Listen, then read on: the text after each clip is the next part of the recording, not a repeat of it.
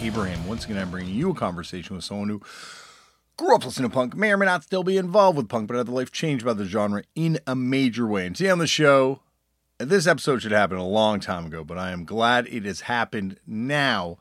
From the band Orchid, from the band Panthers, from the band Violent Bullshit, from the band Cheeseburger, there's a lot. From podcast, comedian, my buddy, my pal, the amazing Jayson Green. More on that in 1 second. But first, this is a good one. Trust me, this is a good one. We're going to connect Hatebreed to LCD Sound System by the time this is all over through Jayson. That's why we do this thing. But first, if you want to get in touch with me, head over to the email address turnedoutapunkpodcast@gmail.com. That's run by my brother and show producer and normally guest booker extraordinaire, but I could book this one by myself, Tristan Abraham, and he will get the message to me. You can also find, he also does an Instagram page and a Facebook page for Turned Out a Punk as well. You can find me on Twitter or Instagram at LeftForDamien. If you want to support the show, tell all your friends about it. If you want to pick up a t-shirt, please head over to turnedoutaPunk.com. And thank you to everyone who does pick up those shirts. Very much appreciated. And you can also, just listening. That supports the show. I play in a band. We're called Fucked Up. We're going to be going on tour on the East Coast of the United States into Europe. And then we're going to do a Southwest tour, I believe, a little bit later. No, I know. I'm saying I know. I believe. I know we're doing one. You can find out more information about that and upcoming Fucked Up records over at fuckedup.cc and pick up tickets for those shows. Come say hi. I'm going to be there. I will be there with bells on, and I will be looking very forward to meeting people. And I'm excited to go on tour again. Anyway, find out more information over at fuckedup.cc. All right, on to today's show. Today on the show, as I said off the top, this is someone who should have been on a very long time ago. Jayson Green is, of course, a legendary vocalist in Orchid, also from Panthers, Violent Bullshit, Cheeseburger, all sorts of stuff. Does a fantastic podcast called 24-Hour Video Podcast. Is a comedian, is kind of the ideal guest for this podcast, and has been a friend for a very long time. I remember first meeting Jayson and Panthers when Fucked Up was just starting to kind of poke our head out into the world and see what it was out there, and they were always so awesome. And some of my favorite memories were hanging out with Jayson and just talking punk and hardcore, and just doing exactly what you're going to hear us do here on this podcast. You can find out more information about Jayson over at jaysongreen.org, and if you are not familiar with his bands, check them all out. Orchid, of course, are legends, and we talk about this in a second, but innovators of genres and whatnot. But don't sleep on Panthers or any of his other bands, Violent Bullshit or anything either, because they are all worth your time. That is it. Sit back, relax, and enjoy Jayson Green on Turned Out a Punk. Jayson, thank you for coming on the show. No, you're so welcome. Thanks for having me. This is a big thrill for me because I've wanted to do this for a very long time. Oh, good. Well, I'm a fan of the podcast, and I wanted to ask you to have me on the show, but I was, I've wanted to have you and Jeff on because, not only are you a fellow podcaster, yeah, a comedian, yeah, a DJ, but you are a hardcore innovator of not one, but two hardcore subgenres. Really? Yeah. What's the second one? What's the first one? I think you're reluctant to claim both. Before we go any further, your influence on the genre that is now classified as screamo, obviously. Yeah. And then the genre that I became part of, hipster hardcore. With Panthers. Okay. Yeah, I never. I didn't ever think of us as hipster hardcore. Nor did many people who listen to us. No, nor do many people that listen to Fucked Up. Yeah. Unless they're trying to put us down. Yeah, exactly. But it definitely, we'll get to all that. But yeah. There's a lot of stuff to talk about. But I got to start it off the way they all start off, which is, Jayson, how'd you get into punk? It's so... I've been listening to your podcast, and I know that this is the question that comes up, and I was sort of thinking about it, and it's difficult. Much like Elgin James... The only thing we have in common Fellow is Connecticut hardcore we legend. both grew up in a very rural area of Connecticut. I grew up in a town called Cheshire, Connecticut, which is kind of near New Haven, which is where the Anthrax Club was. And there was no punks in my town, really at all. And I grew up with Jeff Garlock, who you talked about, who became the bass player in Orchid and went on to do a lot of other great stuff. We were childhood friends. So I think it's like the first main thing was I had a cousin who was kicked out of his house, and he lived in our attic, and he was a metalhead. And he would give me tapes that he deemed, I'm not going to use the word, I'm going to say wimpy. We can imagine what word he was using. Yeah. So it was like Faster Pussycat, Def Leppard, Poison, and I loved that stuff. Yeah. And I was in elementary school when I was getting these. And then I was very intrigued about the stuff he would not give me. So, and he was, while he was kind of a wild guy, he was very protective of the stuff that, like, he's like, you cannot listen to this. So it'd be like Slayer. And the big one, weirdly, was the Mentors. He had a Mentors tape. Oh, because they were on Metal Blade, right? They were on Metal Blade, and he had, I'm struggling to remember the name of the album, but it was a white cover. They're all wearing the hoods. And I didn't even listen to it. Mm-hmm. All I could do to get away with was reading the lyric sheet, which of course is pretty terrifying. 90% of the whole experience. But that's a Mystic record. Isn't that the one with all the hoods on? Isn't that the one of the early stuff that they reissued? I don't know. I have no clue. Okay. I just remember an image of it, and I remember reading the lyrics. I never listened to it. But so that started setting me off in a direction of being interested in kind of outsider music, which I think is obviously punk adjacent. Like, so you get interested in that stuff, and I don't think it's so far off, like far afield from punk. But I still had I had not encountered punk music or anything at that point. But I was friends with Jeff, and Jeff and I would, every Saturday night, I would spend the night at his house. We'd watch Headbangers Ball, and he would record it. He was way more into the details of things. I was into just things that I thought were cool. I didn't really pay attention. Yeah.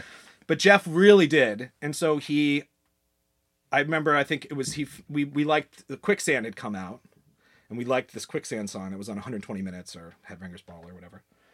And then Jeff got a magazine. It was an interview with Walter Schriffles. Is that how you say his last name? Schreifels? Schreifels? Yeah. I've never had to say that. I've never actually asked him, so that could be totally. I love him. So Walter, it was an interview with Walter, and then so they talked about the other bands he was in, Gorilla Biscuits, Youth of Today, etc. So then we went on a tear at our local record store, buying all the early Rev stuff on cassette, but we had no sense that there was like a scene where you could go see it. Mm-hmm. And Rev had moved by that point, right? California, yeah, I think so. Yeah. But this is a record store in Waterbury, Connecticut called Phoenix Records that we used to go to all the time. So we loved all that. We were really getting into all the early Rev releases, but didn't know it was a scene. And then I had there was a senior when I was a freshman, and I was obsessed with her. She had no idea I existed, but she would wear t-shirts and I would buy the records. So she had a This Is Not a Fugazi t-shirt, and I bought the repeater cassette, listened to it while I was mowing the lawn. But that's kind of how I got into it. And I had an older sister, but she wasn't into punk. She was into the Indigo Girls and stuff. Mm-hmm. She's great, but so I didn't have, and there was no one in my town really. So that's kind of how we got into it. And then I happened onto a punk show for the first time, sort of randomly, and I was like, oh, this is people are doing this still. I just thought it was like a historical thing or something. Yeah, you weren't aware at that time because information was so hard to come by that Fugazi had any connection to what this Rev stuff that you're also getting into No, I had no idea, but I did. I got Minor Threat because of Fugazi, and I remember thinking Minor Threat was. I was like, this is too much. But of course, it became my favorite band of all time. Yeah. But yeah, so I was also doing a lot of. This is going to gain me a lot of fans. I was doing a lot of theater. I was very into theater, musical theater. We all come out of it. Did you do it? No, well, yeah, I was the Cowardly Lion in our school play, and Stephen Page was just on from the Bare Naked Ladies, and Peaches actually used to do plays with Stephen Page. Get out of here! Back when they were kids. That's too funny. Yeah, yeah. I was really into doing Shakespeare. So we did Shakespeare. I was doing a Shakespeare play called Taming of the Shrew, and there's a woman in the play. She was a 16. Yeah. And I think I was 13 or 14. And I was in love with her.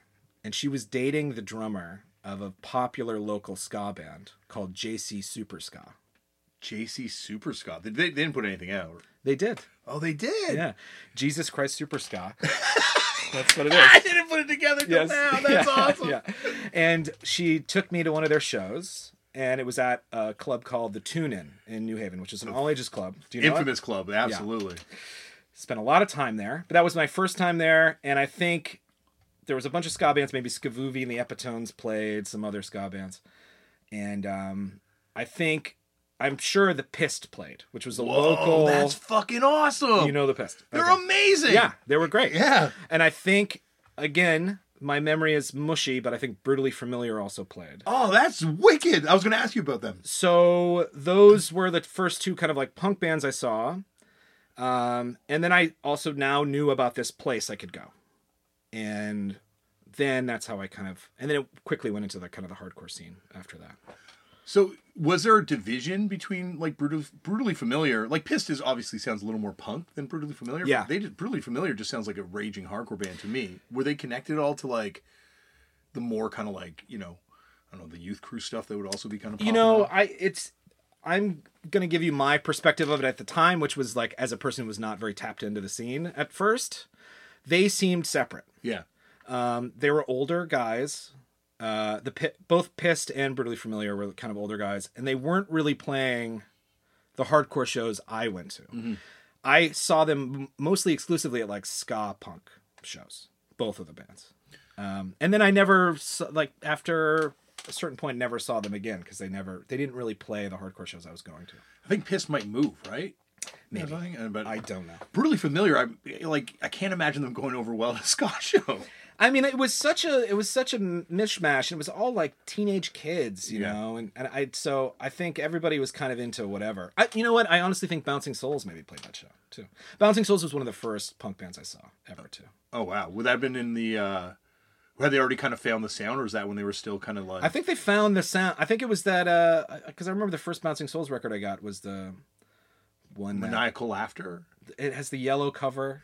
Oh, the one just before that. These are the good, the bad, quotes the from my Argyle? favorite 80s movies. Yeah. That's the tour, I think, they were on. Yeah, okay. So, it's funny how divided things were. You know, you think about these bands that sound kind of the same, you know, and like now it all fits together. You could see these bands playing together a lot more now. Mm-hmm. Or maybe it's changed again, but a few years ago you could see all these bands playing together. But at that point, like, if you dress differently, even if you're playing the same sort of like raging type of music, it was like completely different scenes. Yeah, for sure. And Connecticut was very specific about that stuff. And the more I got into the hardcore scene, the more you started, like, there was anything outside of that purview was like not acceptable. Yeah. But at the beginning, everything was fine because I thought I was straight edge and I was smoking cigarettes. Like, I didn't know what the fuck was going on. I was just like happy to be around people that were into that stuff. Yeah. It's amazing when you're first putting it all together. Yeah. You got to make your own rules. It's a mess. None of this stuff applies. Yeah. And then it comes back that way when you hit 40. you don't care about the rules anymore. No, that's true. In a different way, though. In a different way. Yeah. You're not as much of a sponge wanting to learn it. No. And you're desperate to like get it right. Yeah. You know, and you never do. No. Yeah. No. And especially then, because like once again, like there was no Revelation book. There's no history of DC punk book. No. Like you're putting this stuff together by oral history. Like we were talking before about, you know, who may or may not be the stage diver on the back of the Negative Effects record. Oh yeah. And or was the no, it's the DYS record. Yeah. And you know, like this is just sort of oral history that has been passed down. Yeah, and I so much of when I was thinking about doing this podcast with you, and I was thinking about my time in Connecticut and like the hardcore scene there, and I was questioning my own memory about how many of the stories was I actually there for that, or did I hear about it, or you know, or the story did I hear about, is that completely made up? You know, it's funny.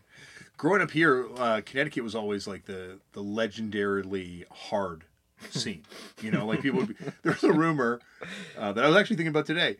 Hammer dances. It's like, they dance with hammers in Connecticut. Yeah. Is that true? I mean,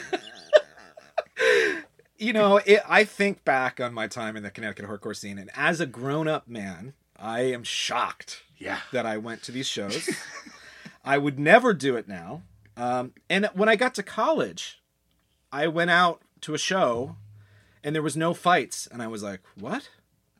I honestly thought every time you went somewhere, there was a fight would happen. Yeah. Because of what it was like in the Connecticut hardcore scene. Hammer dances. I've seen people fight with hammers.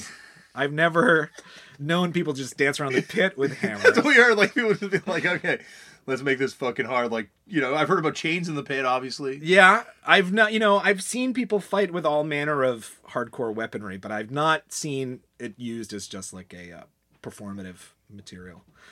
It's possible. I think I've seen basically every Hatebreed show from like 1994 to 1997. So I would think if there were hammer dances, it would have happened there. Well, this is exactly. This is the oral history that was being, like there's no, and it's not like you would print this stuff in a fanzine either. No. Like you wouldn't dare repeat these sort of rumors, so it would just be like broken telephone. Yeah. Up to Toronto. Well, I mean, this happens I remember when I was first getting into aggressive music or whatever, I was really obsessed with Pantera, with the Vulgar Display record I loved. I actually shoplifted it because my mom would not buy it for me because I wanted it so badly. And I got tickets to see them play at a small club in Connecticut. And there was these older metalhead guys who were, I mean, I think if you grew up in the 90s, the metalhead guys are they're the scariest people. Yeah. There was like a real, like hardcore bands would wind up playing metal shows and metal bands would play hardcore shows, and those two scenes just could not fucking get along. No, and it was like, I think in both scenes people grew up a little hard, but like even in art, it was like the kids who were metalheads, like, the story, like they had no parents. They're, but so there's one guy, his name was Seneca Larson, who still haunts my dreams to this day. But he found out I got tickets to see Pantera, and he said, he's like, hey Green, you're going to see Pantera, and I was like, yeah. And he's like, better bring your fucking football pads. And I didn't go to the show because I was so scared. I was going to ask you, because like, like obviously Hatebreed comes and Connecticut's like they're the champion band, but like prior to Hatebreed, were there like hardcore bands, like tough hardcore bands? Yeah, for sure. And I mean, my involvement in the Connecticut hardcore scene was it corresponded with Hatebreeds, basically. Jamie, the singer of Hatebreed, I don't know how much explaining you need to do on this show. No, not too much. He's got 2 episodes, I believe. So Jamie from Hatebreed he booked essentially every show I saw that wasn't at the tune-in. And he has amazing taste. Like, I think that's the thing, people like just assume that he's only into stuff that sounds like Hatebreed, but like he was putting on power violence bands back then, and like yeah. Well, Voorhees, he put on the Voorhees. Yeah, I mean, yes and no.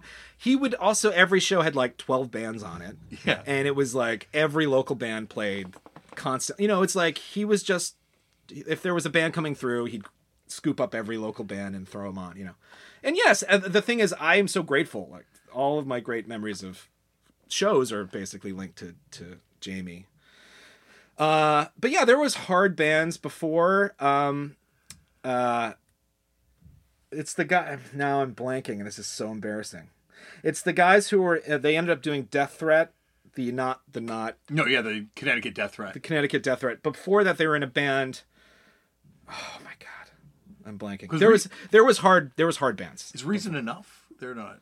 Reason Enough is from Connecticut, and then there's 2x4 would have been after, right? 2x4 was around the same time. Yeah, they were like, they were fucking scary. I love that Headlock of Hate. You are in a headlock of hate. That band, and also they were not popular, but everyone was like so afraid of them that people were like, we're singing along,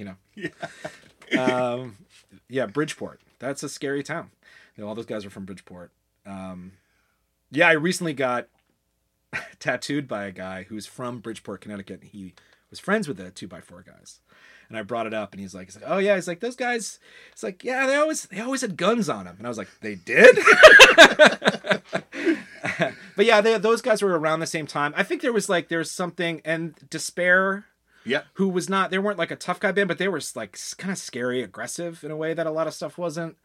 Well, Scott's still like one of the greatest vocalists ever. Yeah, I mean that band had an aura around them. They were weird because they and I think Scott is still kind of this guy. but they're like a weird band that bridged like the chokehold, more ebullition leaning side of hardcore, and like the tough guy, Yeah. Side of things. Not that Jamie loved chokehold too, but yeah, I mean, I can see all that looking back, Yeah. and definitely Chokehold was a band that crossed into that scene because they were like a chugga kind Yeah. of heavy band, but their politics were a little bit different than some of the other guys.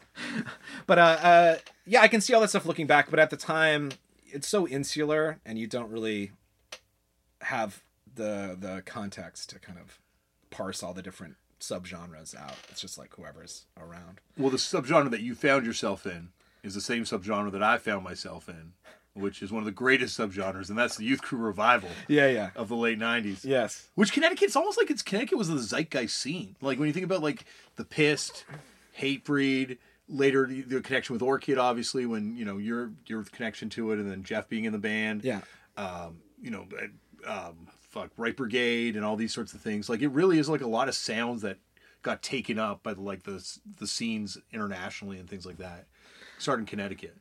Yeah, I mean, Orchid did not start in Connecticut, but we were from Connecticut. I give it to Connecticut a little bit. But yeah, Hatebreed, definitely, that's, I think, hands down, you can't name a band from Connecticut that's, Youth of Today. Do you remember when we went and saw Hatebreed at South by Yes, Southwest? I think about this constantly. One of the best shows I've ever fucking seen. They came out to the Rocky theme. And it was sponsored by Monster Energy Drink. I was so excited about it. I mean, I hadn't seen them in forever. It's hard to tell if you're like, what your just fond memories of being a kid are and but I honestly feel like Hatebreed is just like a legit, very great band. Mm-hmm. Definitely. Oh, definitely. And I still listen to that horribly recorded demo on the reg. Well, that demo, like I remember that coming out, and this is obviously like the internet existed, but I was not really on it at this point unless I was at school.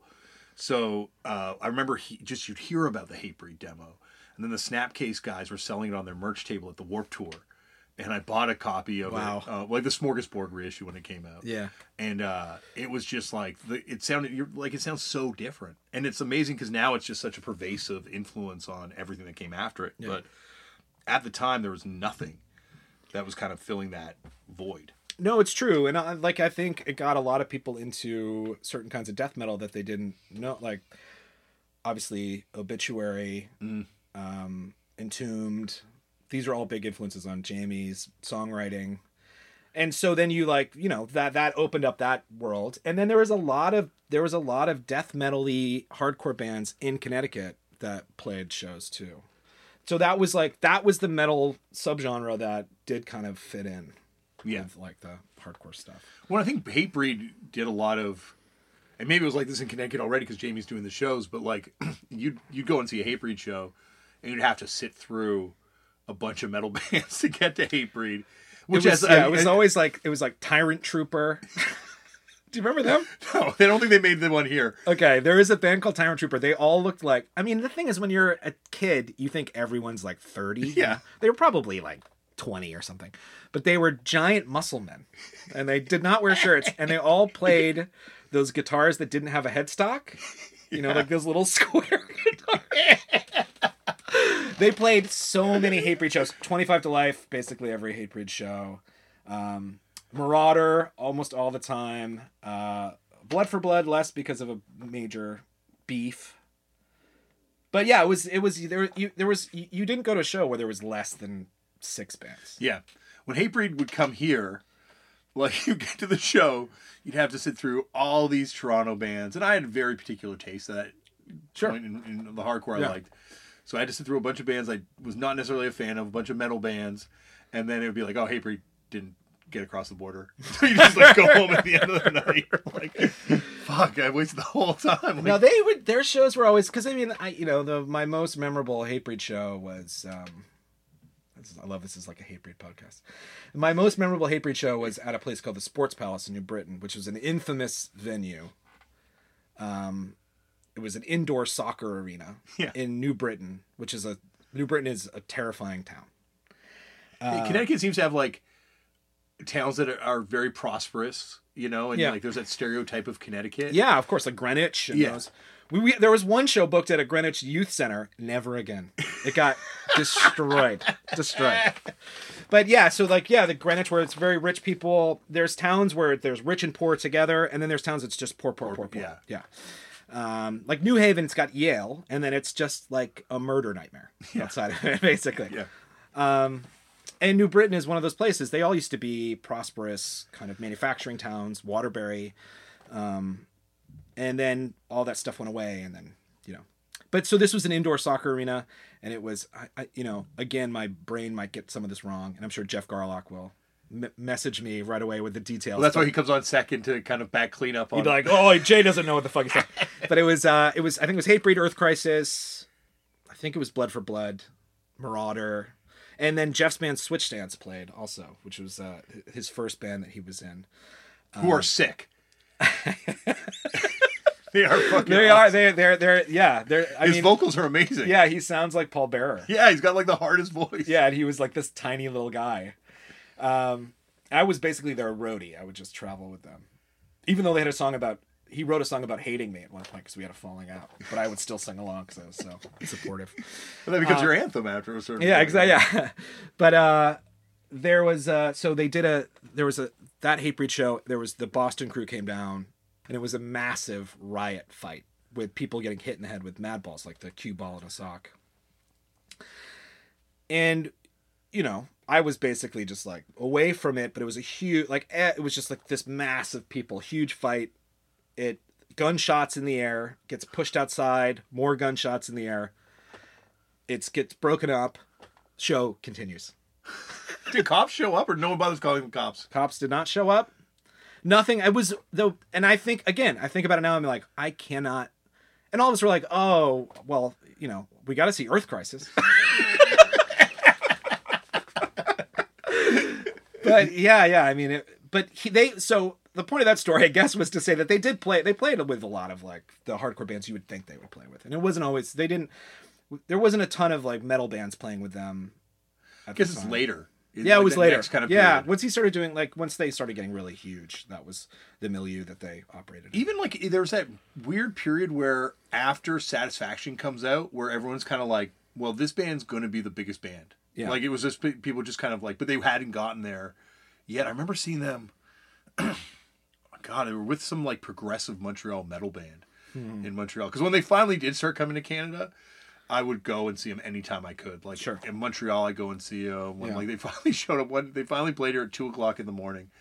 One time they like got across the border somehow. I do not know how they finally got across the border, but they did. I mean, all those guys had felonies, I think. I could, especially that lineup during that Boulder era. and all those, yeah. It was, but it was just such a, I don't know. It was such a cool moment because there's like certain records that kind of hit hardcore and punk, and once it hits, it's just like everything's kind of changed. Yeah. You know. Yeah, and for sure, and it was fun to be. I mean, at the time, even I was like, this isn't really my scene. Like but I still really loved it. And a little fun trivia is that I was sniffed around to be the bass player of Hatebreed at one point. A very different life you could be living right now. I said I didn't even speak to them because I was too afraid of all of them. I talked to Jamie a little because, you know, he'd be taking money at the door. Like, he was the guy. Do you see Jasta? What was it? Jasta 14 was like the minute before I kind of got involved. In hardcore. So I think they broke up basically the year I started going to hardcore shows, and then Hatebreed started. Okay. So no, I never saw Jasta 14. Okay. No. What about Cornerstone? Cornerstone was a huge deal for me. That was the first band that I heard that was playing the style of hardcore that I loved, which is all the early Rev stuff, which I didn't think existed. And then I found out that they weren't really, at that moment, they weren't a band anymore. So I got the record and I was like, oh shit, there's a Connecticut band that's playing this. They had broken up. And then the brother of the bass player of Cornerstone, so it was Kevin Rorick, played bass in Cornerstone. His brother is named Pat Rorick, and he had a band called Fast Break. Pat Break, right? Pat Break. And I had heard that they were doing the same kind of thing. And I went and saw them at the Tune-In.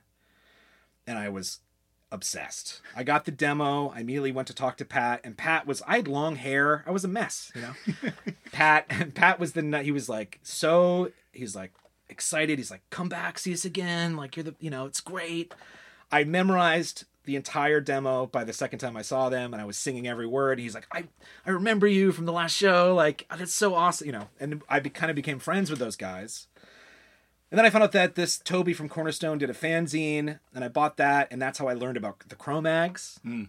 You know, it was a very weird route. Like, well, it was hard to get that stuff too, right? Like the Cro-Mags thing, there was that reissue CD. It was a touch and go reissue, I think, wasn't it? No, it wasn't touch and go. It was Rock Hotel, maybe it was called. Maybe, something? Yeah, that's what I got on Profile. Yeah, that double. And I remember CD. just being like, "What the fuck is this?" I was like, "What the hell is this shit?" But Toby he had a zine that was almost like there was multiple articles just being like, "The Cro-Mags are the greatest band of all time," and so I forced myself. I'm like, "These guys are cool," so I forced myself to kind of like love the Cro-Mags, and now, of course, I love the Cro-Mags. Yeah, but they are. It's weird because like when you first hear them. It doesn't sound like you think it's going to sound. Well, the vocals are crazy. The vocals are weird. Yeah, yeah. The vocals are crazy. Because I knew the only Cro-Mags I knew was I had the touch and go bootleg of Youth of Today performing. It's like live shows in Lost and Found. Lost and Found. Yeah, not touch and go. Lost and Found. And they cover Malfunction. Oh yeah, they do that on that. And it's like, you know, Ray's voice is insane. It's like, and I was like, I loved it. And then I heard their version. I'm like, weird. I bought that that was one of the first Youth of Today things I bought because all that stuff was out of print. Totally. And I remember buying it, and like the worst band to have a live recording of because there's like no vocals for half the that songs. record lives in my memory for a minute. One of the main ones is. I have it memorized as they play Potential Friends. Yeah. Goes, this one's for Kenny and Dave and Hutch. Potential Friends. Potential Friends. Yeah. And then there's, they do Me, You, Youth Crew. Yeah. And it's like a German crowd and they don't speak English. So he's like, sing along. The words are Me, You, Youth Crew. And he like tells them. And it's like, just like yelling. Oh man. Yeah. I listened to that so much because it was really outside of the Rev cassette I had of, I think it was the second LP. It was the only Youth of Today thing. Could you imagine how thankless that tour Youth of Today would have been? Like every show, my friend Robbie Brookside, who's been on the show a bunch, was telling me the other day that he was at a Youth of Today show where all the people from Doom showed up wasted to heckle Youth of Today. Like every day you get out of the van, you'd be like, "Well, got to defend Straight Edge again." To yeah, I mean, honestly. I think that would be a complete nightmare. And I think even when Earth Crisis was around, when I was going to shows, that band would get fucking harassed. Yeah. Well, there's that infamous show, right, where they got yogurt bombed and wasn't it Chris from Inhumanity? I know he staged over the fur coat on. I don't know because it was it was all. It's been on the show. I'm trying to remember who was. Yeah. I got to go back and now listen to past episodes of this podcast. I totally that, you know, and obviously like. They had no sense of humor. They invited this kind of heckling in a certain sense. But I was such a huge fan of them at the time that I was like, just couldn't understand it. But. I liked them, but I was also, now I like them a lot more than I did back then because they weren't fast. I like Path of Resistance because it was fast. Oh, I loved Path of Resistance. That record's so good. So good. I listened to it the other day and I'm like, yeah, this still holds up. Oh, it's a great record. It's a great record. It is awesome. Yeah. So, because all that stuff kicks off in Connecticut with the Youth Crew Revival first, right? Before 10 Yard Fight. It was, this is like, so Fast Break was pre 10 Yard Fight. Follow Through. Tenfold was like kind of an Earth Crisis ripoff band at first, which was great. They had this bozo singer at the beginning who kind of like left the scene early, but it was like he had no rhythm, his voice, but he was perfect. He was like this blockhead who sang for Tenfold, and I love that first 7-inch. Sounds terrible, but I think it's called Vegan Justice. It is on Stand Hard Records. Yeah, Stand Hard Records. Stand Hard Records. Yes, and I loved it. But then they went Youth Crew as the tides were turning. And Jesse, who ran Stand Hard Records and was in Follow Through, later to do Right Brigade, he made me a mixtape of like classic Youth Crew 7-inches of stuff that was just not available anywhere. Mm-hmm. And he's like this, and it says, I still have it. It says Team Green X. He made it for me, handed it to me. It's like uniform choice, no for an answer. I'm trying to think of Brotherhood, and it just changed my whole thing. And those guys they're from, I don't know Jesse exactly, but a lot of the guys in Tenfold were they were kind of rich kids, so they were buying like original uniform choice T-shirts and like the old vintage bold T-shirt. They all wore vintage hardcore shirts all the time. Cargo shorts, Nikes. They had the uniform down perfect. It was like people always make fun of fashion core. Yeah. But you had to be on your Like that was the first place where, people would make fun of you for not wearing the right shoes, or like, oh, that's not period correct. No, it's totally true. It was like I would. I mean that here. I'm not saying in Connecticut. No, it was like that, and I would make fun of bands. Like there was a band in Brooklyn that was playing that was like sounding like the Rolling Stones, and it looked like, I would call it a Civil War reenactment because they would dress exactly. But that's what that was too. I mean, people were really like looking at the records. What are these guys wearing? Champion hoodies, the whole thing. Yeah. Yeah, and there was like we had a little crew called Team Stage Dive, and it was all about positive dancing and stage dive. But it was like Jesse, Pat from Fast Break. I mean, it was pretty funny. I think that needs to do a reunion. Forget the Orchid reunion. Let's have Team Stage Dive do a reunion. Yeah, I think there might be some back issues involved in that at this point. Probably from Team Stage Dive. Yeah, probably from, yeah.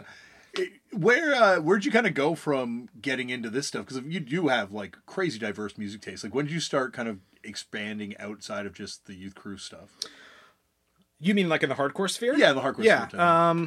So not really. I was all through high school. That was my world. Did you play in a youth crew band? I tried to start a few, and then we never played a show. And I was never the singer. I always played guitar or bass or drums, and I would just recruit any loser I could find to kind of like try to do it. But we never did anything. And at the end of my time in high school, I started Jeff's band Switch Dance. I basically weaseled my way in as a guitar player, and I was, at that point, I'd seen Dead Guy, and I was like, oh, this is good. This is what I like. And like Coalesce, I was like, this is very good things. And I just was like, we're going to do this now. And I just basically just threw my guitar around with them for a while. So I liked that stuff, but I didn't realize it was still Switch Dance? We changed the name. It was called All I Ask. And you guys did records with All I Ask, right? We did a 7-inch, and then later they took an unreleased song as a split after Orchid. Yeah, it's an Orchid kind of period, I think. Yeah, it was pre. I was doing it. It was a cash-in record. Someone decided to cash in. Yeah, big cash in. Split with Joshua Fit for Battle. But anyway, so I got to college, and I was still very much like mouthpiece T-shirt, youth crew guy, backwards baseball cap. And Will Killingsworth, who's the guitar player of Orchid, was going there as well. We were the same year. And you know how it is with hardcore kids. You see each other around and you gravitate towards each other. And we started talking, and he made me a mixtape. And it was like Acme, Morser, lots of power violence stuff. I'm trying to think of Word Salad. You remember them? Yeah. Prank Records, right? So sick. And I was just like, oh shit, like this stuff is great. And he had already been in a grindcore band called Laceration. Great band. Yeah. Did they do a split with Ulcer? Yes, they did. Yeah. Great record. Yeah, they have a lot of splits. And he ran Clean Paint Records back then too. That was already going by that point. Yes, he had the label. I think he had toured with Laceration.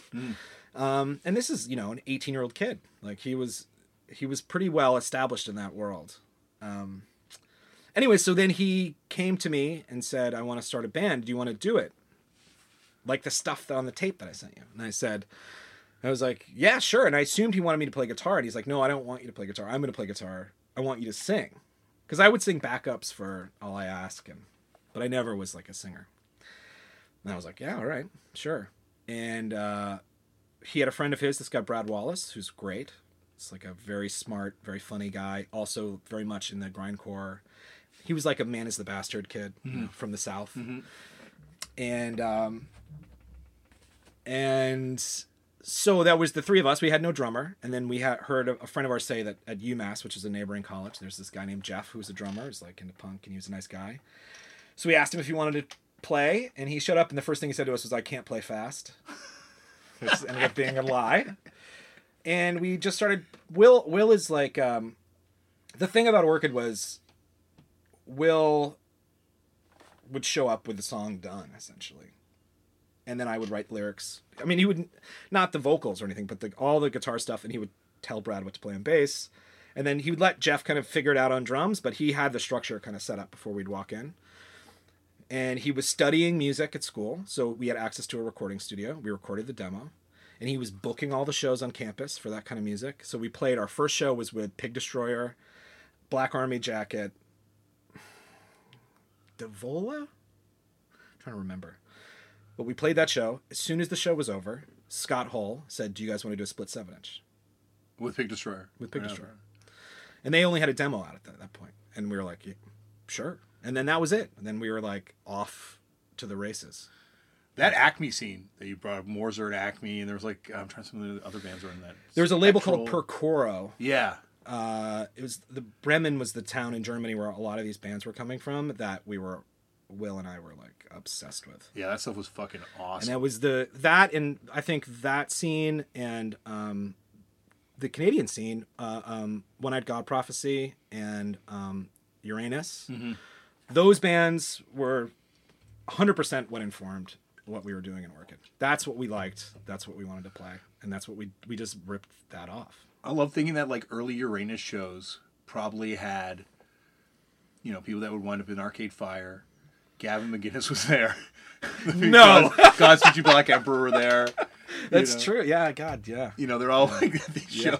We tried to Orchid. Because we loved Great American Steak Religion, the label. Yeah. That Yannick from Uranus ran. We desperately wanted the Orchid record to come out on that, and he was like, "No." It's like, "This sucks. I don't like this." He told us he didn't like it. Yeah, funny. Yannick, I even think he thinks Uranus sucks. Like when I try and bring it up to him, he's like, "That's funny." It's not. Well, it doesn't suck. No, it's amazing. Fucking rules. It's fucking amazing. It rules so hard. It's kind of nuts. Yeah. So we did the demo, and then we did that split with Pig Destroyer, and then I don't know how it ended up like. Which one's on Amendment Records? Because Amendment was the that's the Pig Destroyer. Yeah. So that was this guy Dave, who was in a band called Facade Burn Black, who Clean Plate put out their LP, and then Dave was like, "Can I put out the Pig Destroyer split?" Both Amendment and Clean Plate Records, when you go through their labels and see what they put out, amazing stuff. Yeah. There's tons of good stuff in both labels. Yeah, really cool ears and not centered in one genre. Yeah, or subgenre of it. Well, I think Clean Plate had a point of view. It has a point of view, but there's still there's some outliers. Emo violence on it, and there's more straight up hardcore. Yeah. And At the beginning, it was really crust and power violence was kind of the bread and butter. And true crust too, Ass Rash has a record on it. Yeah. We used to do. We'd have a thing called Demo Wednesdays, and I would go to Will's dorm, and we would listen to all the demos that were submitted to him. And, one was, I remember we got a letter, it's like, "Our guitar player only has one hand." And I was like, "Well, you got to put this out." And we listened to it, and we realized it was not his fretting hand. It was his strumming hand. And I was like, "Oh, that's not as good." I don't even remember the name. But Combat Wounded Veteran sent him a demo, and the demo was amazing looking. It sounded awesome. And for some reason, Will was couldn't put it out at the time or didn't want to. I don't remember why. But then that's how we became good friends with Chris, and we were doing a lot of shows with You do a split with them eventually on Clean Plate, the 6-inch. Yeah, we did, yeah. And I think we wound up doing it on, what was that label that also put out an Assuck record and Hot Water Music, Schematic Records or something? Oh, it's, was it on that? It was on The split? No, the first Combat Wounded Veteran. Oh, I think it was, is it Prank? Is it on Prank in the end? Oh, I don't know. Okay. I don't remember. But yeah, I'm not sure. Okay, I thought it was on one of those Florida labels. But yeah, they were such an awesome band. But yeah, I guess I don't know. I don't even know if I answered your question. I don't. But that's how I got into other stuff. Was basically Will was like, "Hey, check out all this stuff." So then I was learning about. I think, but as I was leaving, going to college, I started hearing I think I got the Swing Kids 7-inch somehow. I was finding out about stuff that existed outside of that little world of Connecticut hardcore. Is that where you kind of thought? It's interesting because so many people come on this show especially people that are in bands that like end up changing things or end up being a band that's influential on the next sort of wave or the next few waves of hardcore, and they just don't necessarily like the scene that they helped encourage to form, and they wanted to be part of a different scene. Like Cedric from At the Drive-In, when he was on, like, he's like, yeah, all I want to do was be on Ebullition. Like, I just had no interest in any of this stuff. Yeah. Like all these pop punk bands. Like, I just want to be on, an Ebullition band, to be in Heart Attack, and that was my dream. Yeah, I mean, I think that's definitely a common thread. I remember when I was in a band called Violent Bullshit, and we did one sort of short tour, and we played a festival in Austin, and we played with Ceremony, that band Ceremony. And I knew who they were, but I'd never heard them before. And there was one guy in the band who was like basically advertising that he hated being in a hardcore band. You know what I mean? Like he's like, is it? Yeah. And I was like, I can relate to this. I understand this. Yeah. He's like, what I'm doing sucks. There's cooler things that I'm into that isn't that, And I feel like I felt like that the entire time I was in Orchid, that what we were doing was not cool. There was cooler things. But also, like Charles Bronson was such a huge influence on me in the way I thought about hardcore, where it was like a specific genre, but Mark McCoy, the singer of Charles Bronson, existed kind of outside of that world. Yeah. Like when you think of power violence or grindcore, you don't think of a guy like Mark, and the way Mark looked and the aesthetics of the records, like having Twiggy on the cover of one of the albums, like all that stuff I found really interesting. And I think I was always interested in this idea of including stuff that would annoy people who like the style of music we were playing. Which is sort of my nature, is to be contrarian, I think, but like, which was also Charles Bronson. Yes. Yeah. And I think that was a huge influence on me in terms of the importance of aesthetics in hardcore. And and the content doesn't have to match the music. And so I took a lot of inspiration from that, and then I realized you just need to write about stuff that you're feeling passionate about, and it doesn't have to be like brutal or heavy or depressive or whatever. Were you guys listening to black metal a lot too? No. Really? I know, it's weird. We were not. I was not. Will may well have been. I came upon that much later. I was a big fan of like death metal and kind of thrash metal and stuff. It was like At the Gates kind of a thing. Yeah, we liked At the Gates. It's amazing how much of an influence they had on that, like late 90s hardcore. That Gothenburg scene, In Flames, like the first In Flames record. All that stuff was such a big deal. When At the Gates played Connecticut for the first time, people went nuts. I mean, they were like the singer went on to do kind of more hardcore-ish. Well, they're all hardcore kids, those dudes in that band too. Yeah, it's just so weird because they were a metal band. Maybe people knew that they were hardcore kids back then. I certainly didn't. I did not. But they were just taken to by hardcore kids. It's almost like on a subconscious level, people knew like... It really appealed. Yeah. It really appealed. They're ticking all the same boxes and things like that. Definitely. Yeah, I loved them. I want to. There's so much I want to talk to you about, but I want to move on to how did you actually wind up doing records on Ebullition? So, Clean Plate was distributed through Ebullition because Kent, the guy Kent McClard is the guy who ran Ebullition. He had a distribution where he did like trying to think of some of the other labels he carried, but one of them was he had an exclusive distribution thing with Will. And they had a good thing going. They were buddies. And so when we'd done a couple 7-inches and we wanted to do an LP, we asked Yannick, no. And then and then Will was like, maybe Ebullition. I was like, oh shit, that would be incredible. And we sent him, he had heard the records. I mean, I think he heard the 7-inches, and then he was like, no, I don't want to do this. He's like, it's not for me. It's not my cup of tea. And then Will was not to be deterred by this, and he was like, let's record in the practice space some songs that are going to be on the LP and send it to him. So we sent it to him, and I think he was like, no, I don't want to do this. And then we really just wore him down. Like after a while, it was like, we really are trying to find a home for this. Like, it doesn't have to be a big pressing. And he finally was like, fine, I'll do it. He really didn't want to. Wow. And I don't think he ever, I'm not even sure I think he likes it now. like bought him a house basically. But, Yeah. So that's how it came out in Abolition. And I always really liked Kent. I still like Kent. I was so excited To be on Ebullition? Yeah, and also just to have like an LP out, like the whole thing was so exciting. And I remember we were going to California to like deliver him the cover and all that stuff because it was wasn't the internet. You know what I mean? You couldn't send that shit. Yeah. And I remember Pusshead did the art for some band and it got lost in the mail. We had the same thing where like the insert got something happened to the insert and I had to do it on the road. We went to Kinko's and so for those of you who've seen the Chaos Is Me record, there's like a fold out insert and it has two like crappy skeletons in a coffin. That's from a notebook I had that I drew in the van. All of it's hand typed on a typewriter and I had all those pieces. Do you have a typewriter with you or you had the pieces? No, that was done. And then the photo on the back was we played a show in California with Noothgrush at a record store. Oh, that's sick. And we gave our friend Brian Rotinger, who put out our first 7-inch, who was kind of our roadie out in California, a disposable camera and just told him take the whole roll during our set. And then we developed it at an hour developing place and took the best one and put it on the back of it. I mean, it's like, it was all made on the road to Kent's place. And then we handed it over and that was the record.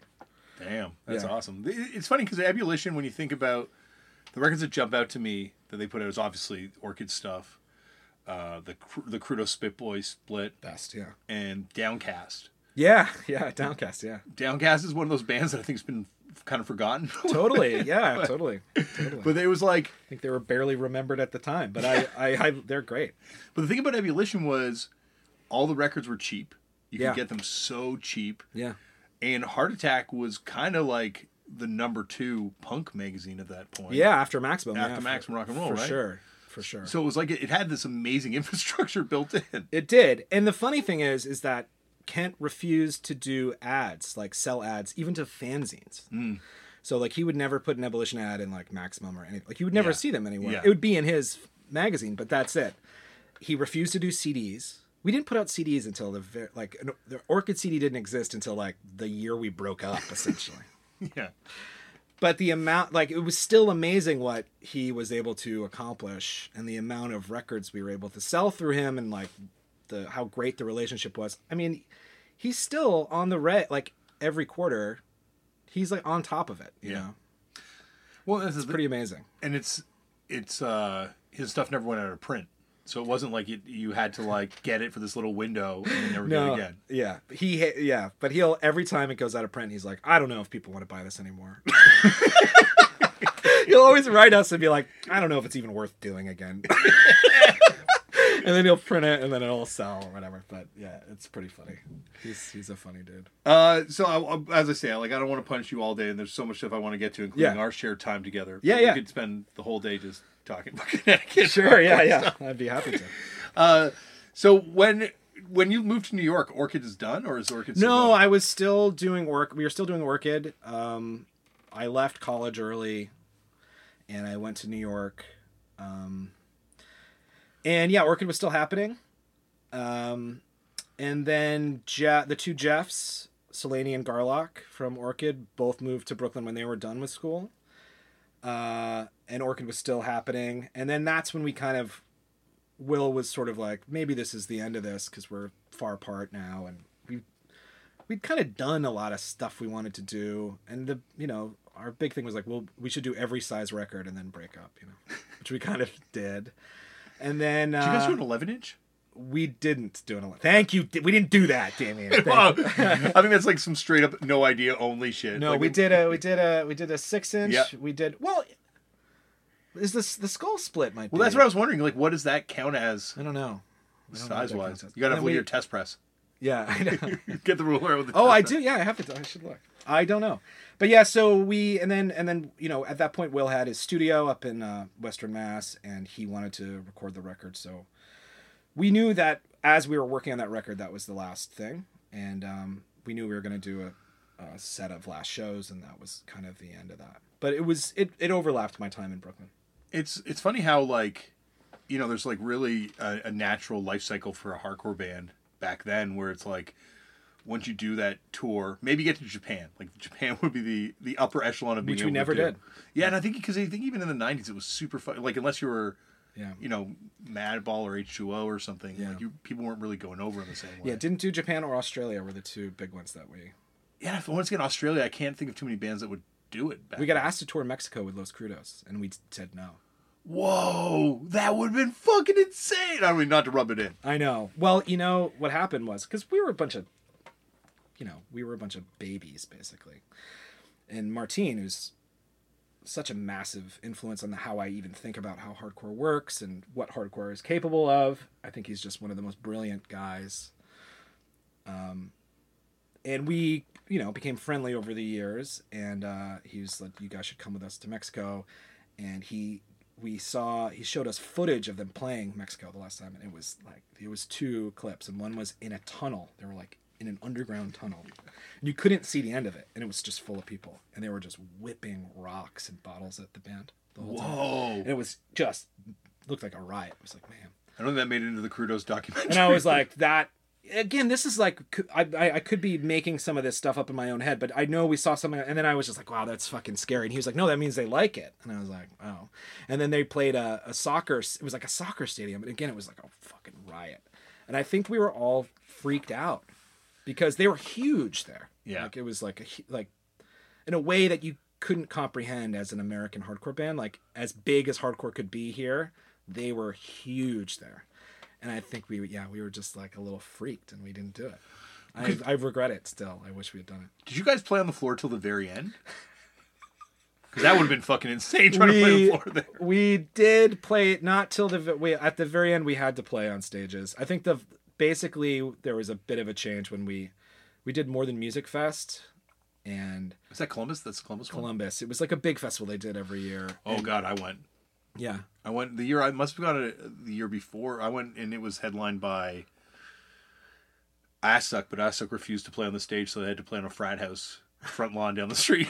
And so Fear and Weapons Meat replaced them, I think. Really? Yeah, that's funny. Yeah, we said we didn't want to play on the stage, and they were like, it's not possible. You have to play on the stage. So we played on the stage, but we invited people on the stage with us, and it was a fucking mess.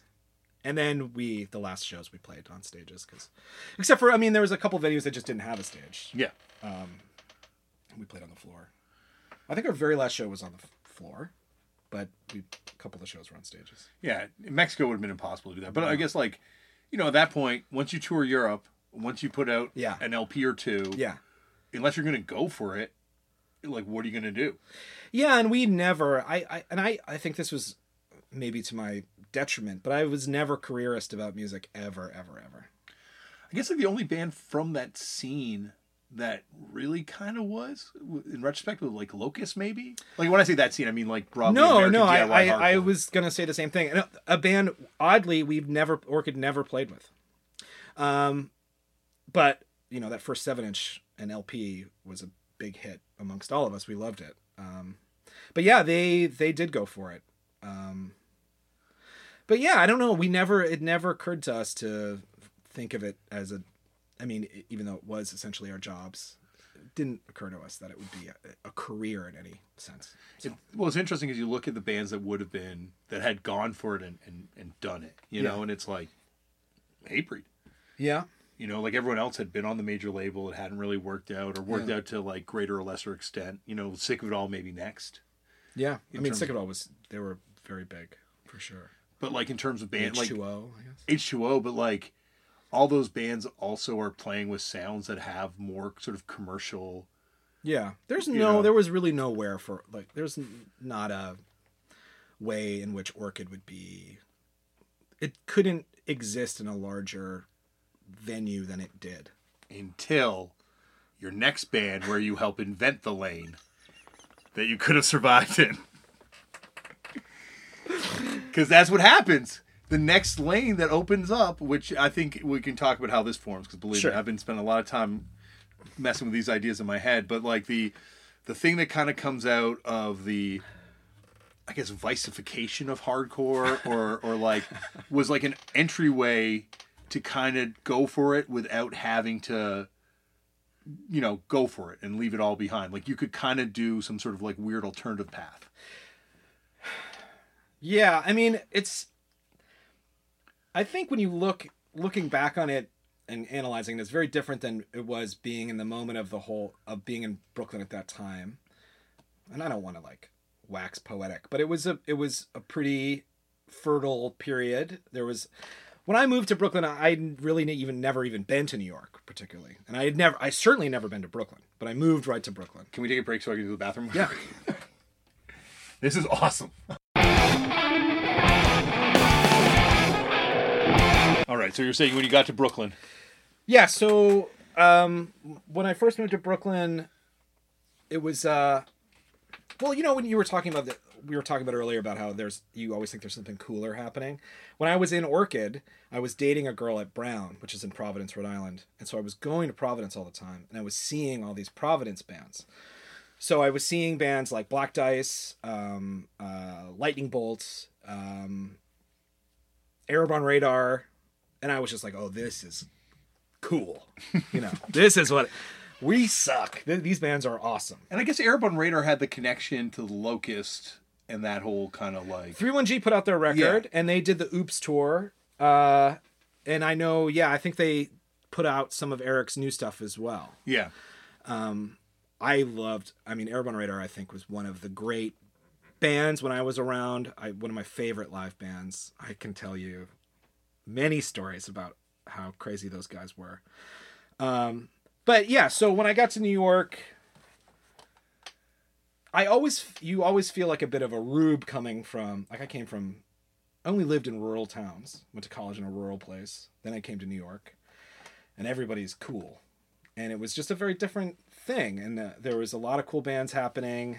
But I didn't think of it as anything different than when I lived in Massachusetts. So I just started booking shows at this loft I lived at.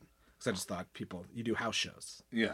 But it wasn't really people didn't really do that there. So I was doing shows, and I booked Airborne Radar, Lightning Bolts, La Savvy Fav, Black Dice played there. It was great. And we had this huge loft that was right on the water in Dumbo. And so what year is this time-wise? Like 2000? It's 99. So this is before the Strokes thing happens. Before the Strokes. Cool New York kind of happens. Yeah, but it's like, it's happening. Yeah, it's actually happening. Yeah, but it's like, it hasn't been branded. Crossed over yet. Yeah. And there was a lot of cool clubs, a place called Brownies in the East Village. There was like, there was a lot of fun stuff happening and cool bands. And I just remember wanting to start something else. But even when I was in Orchid, we did a million side projects. Will, me, it was like all different versions of us together, but doing different. We did like grindcore bands. We did a Locust ripoff band called Mars Colony that I played guitar in. Like we did all kinds of stuff. So it wasn't weird to think about starting another band. It didn't feel like a betrayal to Orchid. So we did a tour of the Red Scare. Orchid did. And then Kip from the Red Scare was moving to Brooklyn, and I thought the Red Scare was the coolest band, and I thought Kip was the coolest guy. And I was like, when you move to Brooklyn, we should start a band together. And he's like, yes. And then the two Jeffs came. I was like, all right, we should do this new band. And then I met Justin Chernow, who was in Turing Machine, and prior to that, Pitch Blend.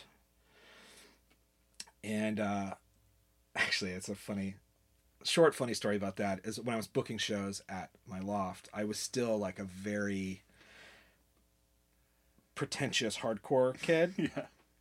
And Turing Machine, Justin emailed me and said, we'd love to play your loft. It's so cool. I went to a show there.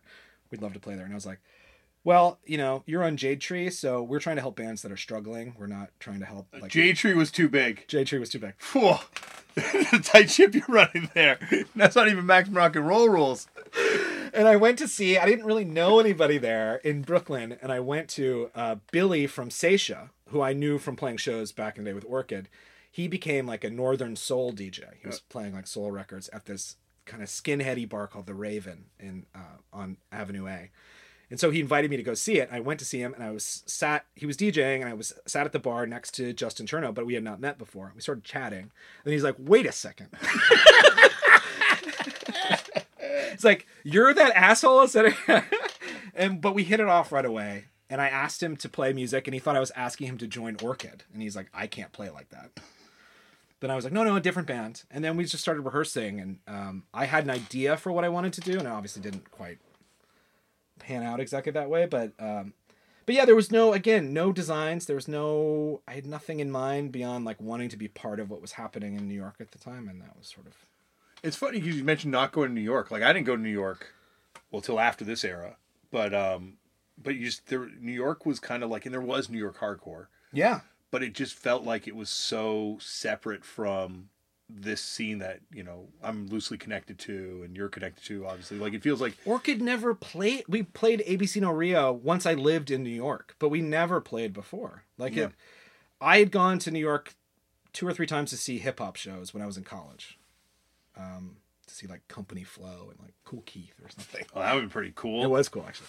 Mobb Deep I went and saw once. So it was... But I'd never gone to see, like, a hardcore show or anything. Yeah. Or, like, spent any real time there. Yeah, like, it's interesting when you look back on it now. And obviously this isn't a very storied scene. There's going to be a movie about the Meet Me in the Bathroom book now and everything. Yeah. It's done. But the movie's done? Yeah. Or did they interview him yet? No. Did you want to be interviewed? No, I have. It was funny when that book came out. I was like simultaneously like, "This is dumb," and also completely offended that they didn't ask me to be in it. But I found the book to actually be quite enjoyable knowing some of the people involved. But yeah, the movie, it's finished. I know some people have seen it. I'm curious. It's a documentary, right? It's a documentary. So is that scene like completely a fabricated scene in retrospect, or did you feel like that was a scene that was happening at the time? Well, the way that the book discusses it, the Strokes and DFA, the Strokes were not part of the scene. Yeah. But they're the Stranglers. They loomed heavy over, like, people, you knew who they were, but like right away everyone hated the Strokes if you lived in New York. Yeah. Because you're like, fuck these guys. Like, they never really, but like, and DFA was its own world. They were not part of, like, the stuff that was happening with, like, the Yeah Yeah Yeahs, Interpol. All that stuff was a scene to a degree. Interpol, okay, here's a good connection. So when I first moved to New York, I started playing in a band with Billy from Seisha and Greg Drudy, who ran Level Plane Records. And was also, I think he might have been in Seisha. Matt, who was maybe in Seisha. It was like a group of those guys. They were all friends. I played guitar in it. It's called She's Hit. We played 2 shows, made a demo. And Greg was like, because we named it after a birthday party song. And he's like, oh, you like that stuff? Do you like Joy Division? I was like, yeah, I like Joy Division. He's like, you should come see my band. We're playing at Mercury Lounge. I think you'd like it. And he was the drummer of Interpol, the original drummer of Interpol. Oh, before they got the guy from Swerve Driver. Oh, what? So I went, and I was like, there was nobody there. Yeah. And I was like, this is pretty good. I'm like, it really does sound like Joy Division. Like, and then he gave me the demo. I'm like, demo's good, I'm like, this band's I think this is gonna be good. And he got fired because he wouldn't wear a suit. He might have gotten fired because he wasn't a great drummer. I don't know, but he was fired from the band. But all those bands, every band that succeeded from that scene, like the Yaz and like the Liars. Oh, well, Nick's connected to all the stuff we're talking about too, right? Like Zinner? Yeah. Yeah. Like he's like a hardcore kid. Yeah. Too. Yeah, so, Nick is great. I love Nick. That's what I like. I'm fascinated by the secret hardcore history that's going on. Everybody was going to hardcore shows. I mean, all those people you would see pop up it was all adjacent. It was all hardcore adjacent.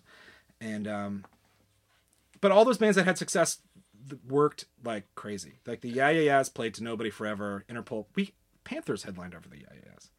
I mean, Interpol played to nobody forever. All those bands like worked really hard. Black Dice. I mean, that was a real scene. That was like a group of people that were all playing shows together all the time. It also kind of perfectly coincides with like Vice's arrival in New York. Yeah. And I guess like Steve Aoki moving there and that's connection to... He didn't move there. He didn't live there ever? No, he came. You were buddies with Steve, yeah? No, I met him one time. Oh, we were really good friends. He has a Gorilla Biscuits back piece. Yeah, because you told me that. He has a tiny. Yeah, you told me that, and so I met him at Coachella when we played Coachella. Someone introduced me, like, and I'm like, "Can I see your Gorilla Biscuits back tattoo?" Was the first thing I said to him. He was like, "Yeah." He showed it to me. He was psyched. And he's like, and then I was like, "Yeah, I heard you're the guy who bootleg Walter Sings the Hits." And he did. he's like, yeah, but you can't tell anyone. I'm worried they're going to find out. Now he owns it, very proudly wears it. But at the time, he's like, don't tell anyone. I don't want anyone to find out. Yeah, it's no, Steve and I, because he used to write for Heart Attack. Yeah. Do reviews, and we played, he had a Pickle place, Patch? the Pickle Patch, where he lived. Because Mike Fight lived there too, right? Yeah. Yeah. Who put out the Left 4 Dead record, the Chokehold side project. Yeah.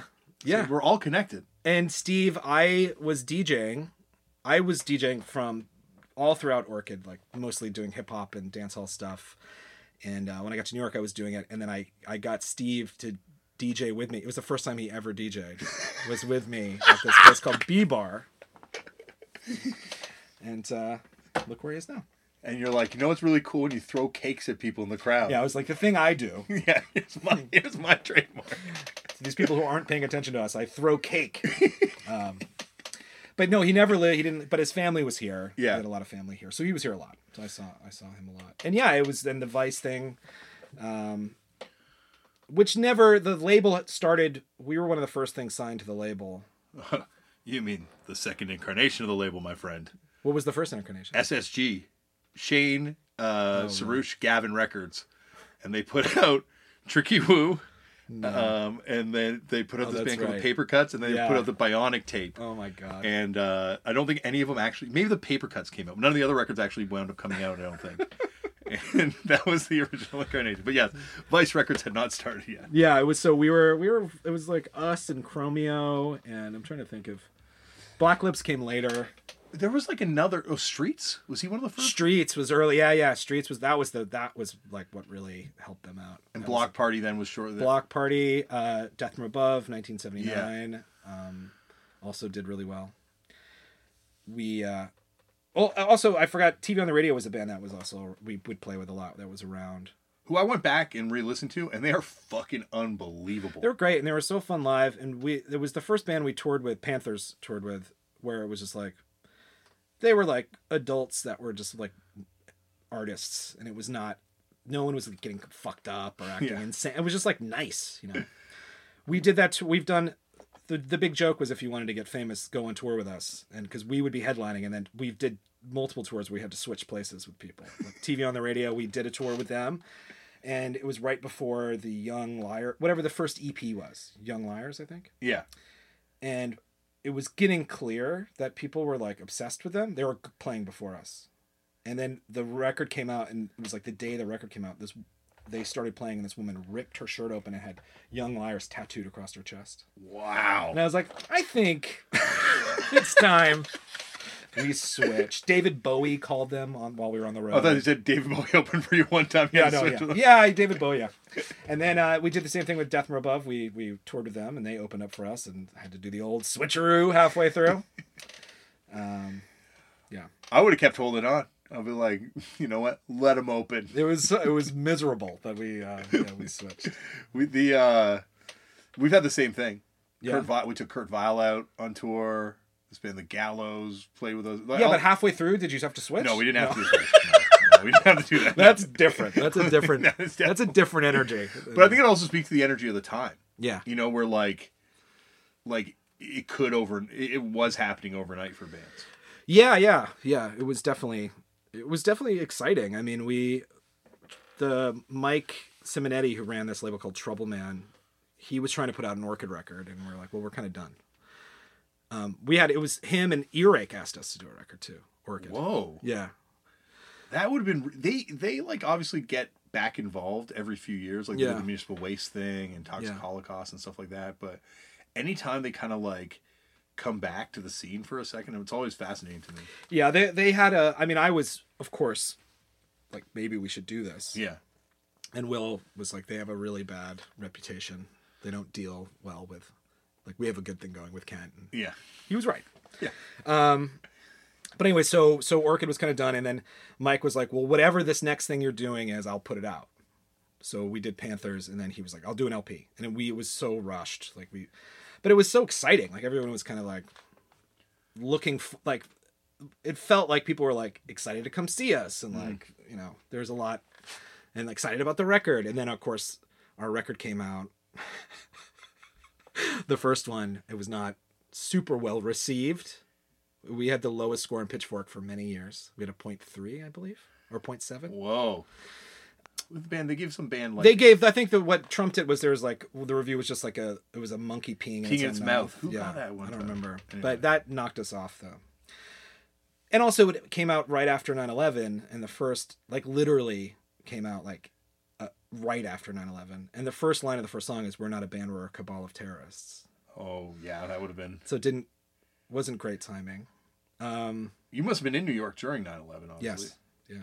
I was talking to John Brandon. He played a show. They played a show 2 days later, right downtown. Yeah. Right near where it happened. We had a show that day. We had a show booked on 9/11, and this is how dumb I was. I walked to the venue to see if it was still on, because I was like, who knows? It's People need entertainment. It's hardcore. It's a hardcore show. Yeah. Yeah. It was canceled, by the way. Yeah, I can imagine that would have been probably what would have happened, but it wouldn't have surprised me if it had gone on. I know, it wouldn't have been that shocking. Hardcore is one of those places. Yeah, that's for sure. What about when Andrew WK came to town? Did you know Cathode? You must have seen that from the start. He was on Trouble Man, wasn't he? I don't know if Cathode was. I mean, Andrew WK's first or one of his early 12 inches, I thought was on. Maybe. So he was part of that. He was kind of part of that airy weapons world, which I love those guys, and we did a tour with those guys as well. But I didn't really know. I met him once, maybe. I've never seen him live. But those first 12 inches were definitely kind of like a mythical thing in New York. People were really. It was kind of also in that same world as Fisher Spooner. It was almost like Electroclash. Performance art. Electroclash was a huge thing. Yeah. Yeah. That was I remember this era is where I'm just becoming cognizant to kind of worlds outside of punk and hardcore. Yeah. And I remember at the time just being oh wow. But now years later you realize how many of these people were out of the exact same scene. Totally, yeah. It was a lot of hardcore. And there was a lot of crossover. We played with a lot of those bands. Yeah, you guys never really... I'm trying to think who you would have fit better on a tour with than these bands, because it just seems like there are always mismatches with Panthers. Yeah, and also with Panthers, it was we put out the first record. It wasn't critically well received, but it was, we were doing fine. That was early for Pitchfork too, right? That would have been 2000, it was very 2, early. 1? Yeah. And if you read the review, he specifically is very upset with me. I don't know. Must have been an Orchid fan. I don't know. I have no idea. Orchid does not come up in the review, but he goes after you personally. Yeah, he just does not like me. That's the thing about anytime we get a review on Pitchfork, that there's always a shot at me it's the weirdest thing. It's always the same who gets it. Yeah. I was talking to Stephen Page, and he said that when Bare Naked Ladies were happening, they could never get over because the British music press hated them. Yeah. And they always called them the Fat House Martins. He's like, I was the fat guy. It was 100% directed at me. No, listen, when I was on tour with LCD Sound System, they were playing a show. I can't remember where. But during the day we went to the Mall of America, and they had one of their kind of Village Voicey papers, and the cover was a drawing of James, and it was an interview with James. Yeah. To promote the show. So I grabbed one and we went in the car, and I'm reading it in the bus. And the first line is, the unlikely king of dance punk. And I was like, what's unlikely about it? And he goes, they mean I'm fat.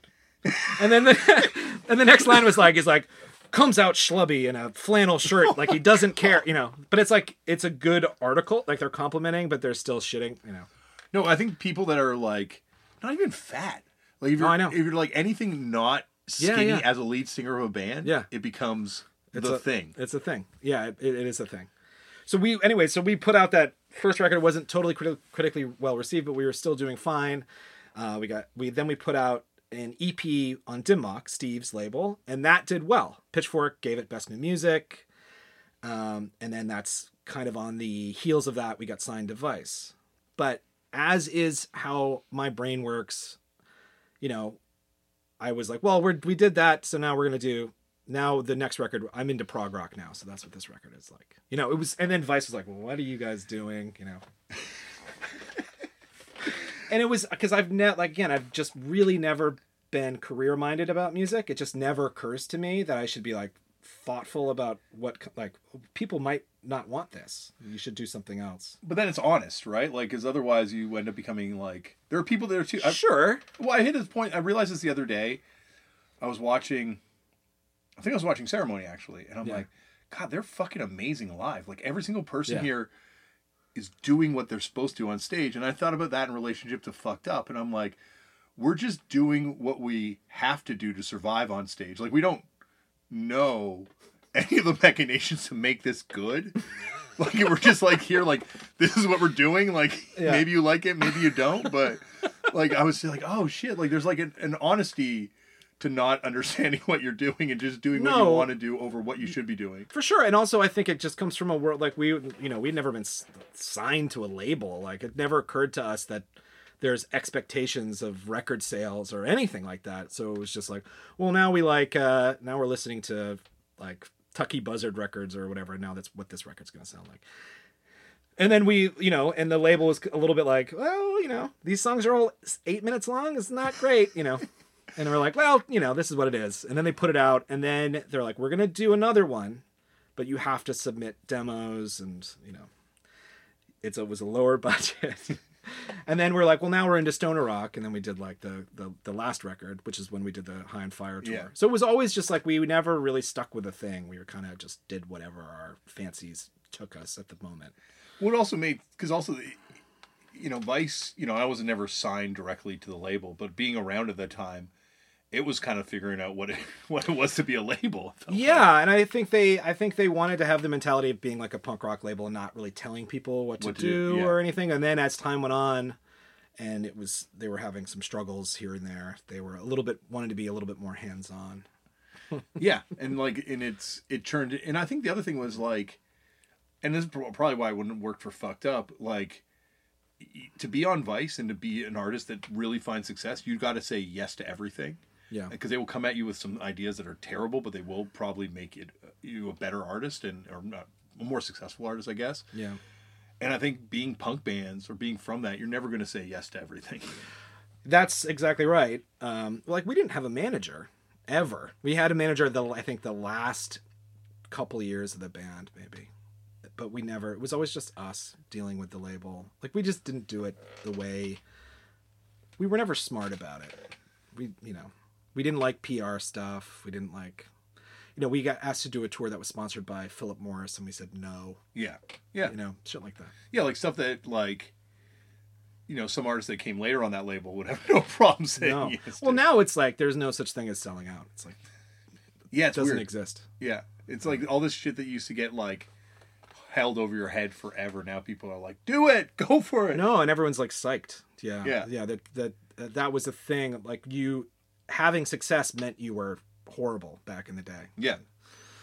And it's still, it's the weird thing is it's not just in punk that's happened. It's like, you remember how you'd get those tapes of like Japanese commercials, and you'd see like all the famous American celebrities. Yeah, now they'll do it here. They'll do it here. Yeah. There's no there's no reason for Quentin Tarantino to go over there to hawk coffee. Yeah. Right here. George Clooney doing an espresso ad. Yeah, George Clooney does espresso ads and stuff like that. Yeah, it's very different. And I mean, I think, and a big part of it is definitely how the marketplace works or whatever, that, you have to get your music heard any way possible. Labels don't really do anything anymore, so it's very different. But we didn't know how to play the game at all. Well, and also the game was being invented then, like there was also so much weird soft money that started coming around. Like, I think it started more after you guys had stopped touring as much, but like, like the Red Bull having money to give bands and Scion with their money to give bands. And there just felt like a lot of companies that were just like, oh, you're doing something interesting here. Here's money. I think the closest we got to that was we got Taco Bell bucks. So when we were on tour, we could get free Taco Bell. That was always my dream. Really? Well, it was a nightmare. Jeff Garlock was so cheap, he would refuse. Even if we were like, we're sick of Taco Bell, we have to go somewhere else. He's like, all right, you guys do what you want. Take me to Taco Bell. He would not. You would only eat Taco Bell. Full tour. I heard Chipotle also used to have a deal like that where you go on. Yeah, well, that was after. I mean, I don't know. That was after us. But yeah, I mean, even when we did the thing with Vice, and they were like, we'll pay for your practice space, we'll get you a van, we'll get you gear. Like, there was, and I was like, what? Yeah. Shocking. Yeah. But we also, but in that same mindset, I felt no obligation towards them to do anything that would help them. Yeah. I can't wait till someone does a Vice documentary or a Vice. It'll book. never happen. I just feel like it'll be mired in lawsuits because all the main players are. It would be insane. It would be. Because it would be so many stories. Like, it would have to be like a TV movie series. Because, like, there's the Montreal years. Yeah. Then there are the lean New York years. Yeah. And then there are the successful New York years. Yeah. And then... I mean, when we first got signed to Vice, we were at a practice space under their office. It was on South 4th in Williamsburg.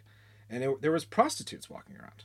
And, like, people shooting, like, this is, like, now where the Whole Foods is. Yeah. So, how it changed that city. Like, I think the Vice impact on Brooklyn is... Massive, yeah. Massive. Yeah, it's massive. I remember they had a Vice party at this place called, I think it was called Black and Red or some Williamsburg bar. And Sarush was DJing, and we had just basically agreed to be on the label. We were all there, and everyone's like, and they were playing our first record, like DJing, you know? And Shane came over to me and he's like, "Are you ready to be famous?" And I was like, "Yes." And he's like, "What's the name of your band again?"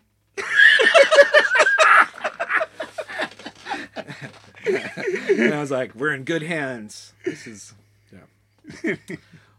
Yeah. It was Sarush. It was like our guy, basically. Well, and he's also like, he's always been the music guy who loves music. Yeah, he was the one. He was like the overseer of the label, and then there was two other people, Adam Shore, Jamie Farkas, who are the main people. That was like the main. There wasn't much more than that. I was kind of starstruck the first time I met Adam Shore because of Dig. I don't mean to laugh. Adam's a wonderful. That's the best, but I mean because of Dig and his part in Dig. Yeah, and then that's right. Yeah, it was in Dig. Yeah, that's right. That's right. It's like, oh my god, yeah, that's right. The Brian Jonestown stuff. He's so funny because he was a guy that we always used to give a hard time because he's just he has that kind of personality that you want to razz. And I went in once and Sarush showed me a letter that was sent to Adam, and they got his name wrong. They wrote Adam Short. And Adam is short. And then I remember being like, I can't believe we didn't think of it. It was right there. Yeah, but I liked Jamie and Adam a lot. And Sarush. I thought they were all really nice. Oh, it was amazing. Those periods of like time where we were all hanging out and playing shows or just, you know, on weird festivals together. Those are my favorite times, you know? Yeah, it was fun. It was definitely fun. I mean, it felt like it wouldn't end in some weird way. Yeah. It was like everybody was doing something. And that's when even South by was like, hadn't quite crested the, it was still a little bit crazy and the after parties and like you guys playing on the bridge that one time at like 2 a.m. Like that stuff was so cool. It was before, like, I think like the thing, once again, this is not a thing that I think either of us want to hang our hats on, but like the corporate entry into underground music, like that's when that era really kind of starts. And now it obviously because of Spotify, it's necessitated and everyone's corporately involved. But like South by Southwest at that time, there was no sponsorship, or it might be like, you know, like In Case doing. Yeah, I remember that band Chick Chick Chick. Yeah, those guys. Orchid actually used to play with those guys. They played at my loft in Brooklyn. I love all. I'm still friends with those guys, but I remember it was like after Panthers was kind of done, or I think I was at South by maybe with Cheeseburger or something, but they had to play a show and it was a Doritos showcase and they had to play like, it was like the stage setup was like a giant Doritos vending machine. Doritos vending machine. You know, I bring it up all the time. They got a giant bag of Doritos. Brought it back to their room with them. And I just remember being like, this fucking sucks. Like they had like that level of like having to play the Doritos stage, or that was the joke I always made. Like when we played the Oshiega festival, I always said we were on the Snickers stage because it was like some shit stage on the side of it. We were on like the most, and anytime Fucked Up has played Oshiega, we've still played that stage. Yeah. I'm like, come on, just stick us in a terrible slot now on one of the better stages. But put us on at 1:30 in the afternoon. I still want to headline the stage that I'm started on. Yeah, that was awesome too because I got you to do to rekindle the Space Shit's Tricky Woo beef. Yes, that's right. And unbeknownst to me, there's a Tricky Woo documentary coming out. Can't wait. It's gonna fire.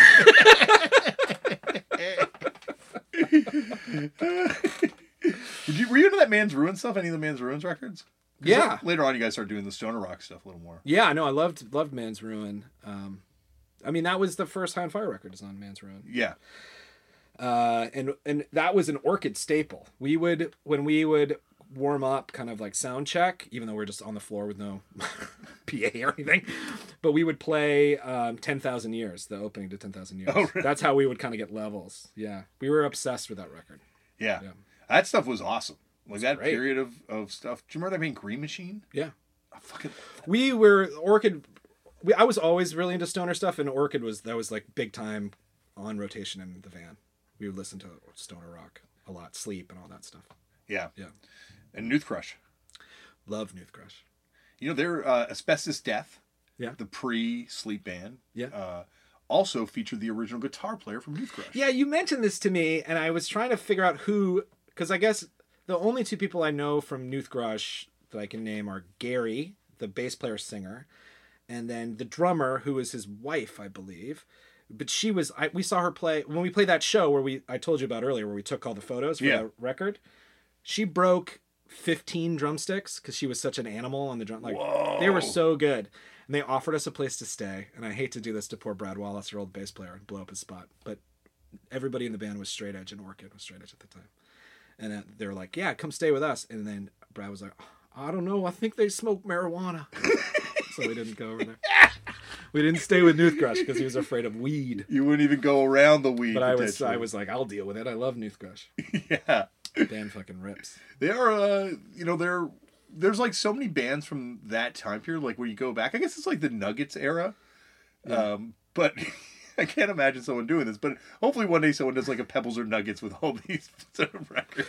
Well, like another big one for Orchid, like amongst the band members, was Dystopia. Yes. We were huge Dystopia fans. And I don't know if you've ever met those guys or seen those guys live. Have you? We opened for them. Okay. In my old band. They're like no joke. No joke. They live the life. They live the life. And we played I don't know, I think it was just like 2 shows on the East Coast with them. We played this place in Worcester called The Space, which we played many times. And legendary. Pretty legendary, yeah. And I was so like psyched to be playing with them. And we were asked to do the show, and we were asked by Dystopia to do the show. So they get on stage and like, we just want to thank Orchid for opening up. I was like, yes. No, we were definitely that whole Slap a Ham world. That was all like very big for the whole Orchid band. It's funny because Tony Molina, do you know Tony Molina? Yeah. Great guy, but he hit me up one day and he was like, I want to talk to you about the gentrification of Dystopia and how we're seeing like Dystopia getting gentrified now, and it's no longer like... Is that a thing? Well, and I'm like, is it a thing? And then my brother sent me a text message being like, I just dropped my kids off at school and there's a 10-year-old wearing a Dystopia shirt. What? Yeah, completely unconnected from the thing. And I'm like, what? He's like, I went up and talked to the kid, and the kid's like, yeah, I'm super into crust. Yeah, human equals garbage. That's my parents got me into it, so Dystopia is one of the bands I'm into. And what was the guy? Mouse, wasn't that his name? From Yeah. Yeah. They were like... That was also the thing back then. Like, you'd hear about these bands, and these legends would just loom so large. Yeah. So then when you finally saw the band, it would be like, you'd have all this baggage with them. Yeah. And some of it was right on. I mean, Dystopia, those guys were, I was told that they were no joke. They were no joke. They were also awesome. Yeah. Suppression was like that. They're like, these guys are fucked up dudes. And they were, but they were also awesome. Grief. Terrifying. Were they? Yes. I fucking love that. I mean, me too. I mean, it was, and I Hate God was another one that was like... living the life. And had this like aura around them that was a little scary for a bunch of little straight edge babies. There was like there was an I Hate God Integrity tour. Was there really? Someone told me that once. But maybe I'm just imagining. That would have been so sick. It's like the dream tour. Yeah, that would be so sick. I'm not sure how it would go over with people. I mean, I would love that tour. Yeah. I saw. I don't even know. I don't know if you want to include this, but I saw when I was in Panthers and we played South by Southwest. There was a side project of I Hate God that played called Outlaw Order. Yes. Do you know them? Yeah, I love that single. So, and you know why that band existed? Because like one of the guys was in jail or something, right? So they did this Outlaw Order. And it's basically everybody but one dude. So they played this showcase at South by in this tiny little space. And this is to go back to like the whole Strokes and all that ascendance of that world. They come out and it's just massive feedback. It's so loud. Mike, the singer Mike, starts just bashing his head with the mic stand. He's bleeding, you know. And they start playing and it's fucking so sick. It's like, it's me. I think me and Jeff Garlock were there. Maybe Justin was there too. And we're just like, this is awesome. And after the first song, the drummer pukes in his lap. And then he's like, give me the microphone. He takes the mic and he goes, if I was in the Strokes, I'd change my pants, but I'm not. And then he just like clicks into the next show. I remember just being like, if you're in any, I mean, it's not the Strokes. You should change your pants. Probably change your pants. For everyone else's sake. Even. Like it's snobby to have non-puke pants on. That's that New York hipster shit. Yeah. That was a very memorable show. They were very good. Do you remember when we saw Oxbow at South by Southwest? Yeah, that's a scary band too. That was a scary band. Yeah. I like that band. You guys were like, you and Jeff were like, you're not going to believe what it's like live. I'm like, what can he do? And then he's doing the dick punching thing. Yeah. And it was just like, oh, this lives up to all the hype. No, he was great. And I think Vice tried to do something with them. Well, he used to write for Vice. That's right. He did all like Eugene, is that his name? Eugene, yeah. He wrote a book. He's a very interesting dude. Very interesting. He played in that band Whipping Boy. Yeah. Going back in the day in San Francisco and stuff too. Yeah, Oxbow was sick. I saw a lot of good stuff at South by back in the day. Yeah, it was weird that period. I was also thinking like the time we played Coachella, like Throbbing Crystal headlined that stage. Like, wild. It's very weird, like that moment where, you know, underground culture was kind of bubbling up and people didn't really know what was what. So they're just like, oh, this thing, let's put it all together. Yeah, and like I feel like heavy stuff had a real moment for a while. And, you know, like when I first met you, I think it was like Boris, Melvins, us. Playing at the Stubbs, like the outdoor, the big outdoor we're Stubbs. like where like the New York Dolls played and stuff. Yeah, and that was pretty cool. And Chromeo. Did Chromeo play the show too? Chromeo played another show that weekend. Chromeo, love those guys. I love this. I had the best time. Yeah, I know, this was great. And anytime I hope this wasn't too off the. No, dude, this has been amazing. This is amazing, and there's so much stuff we didn't. Actually, let me just do a quick proof for. I got everything I wanted to get on my little list of stuff, so I got it all taken care of. Great. So, but anytime you want to come back on, I live here now, so I'm happy to do it whenever. We should do a spin-off podcast and marry our two podcasts. I'm down. We should honestly just do one about Connecticut hardcore. I would feel like just a tourist in there. It'd be like the guy who doesn't know anything about it. I don't know my New Haven from my Danbury. Listen, you own a follow-through jacket. I know. I gave it away. Okay. I gave it to someone who was still straight edge, and had played some shows with follow through. So I did that with my X Watch. I had to give it to Jeff Garlock when I broke edge. Which now I'm like, why the fuck did I do that? Yeah, I know. That's someone gave me their Xbox when they broke straight edge too. It's so dumb. I'm like, oh no, but I do have a disproportionate number of follow through records. You do. You have too many. I do have a lot. So if you need someone to do a Connecticut podcast, I'm down to help and be the sidecar guy. Yeah. But yeah, it's so awesome that you're here. Oh, it was really fun.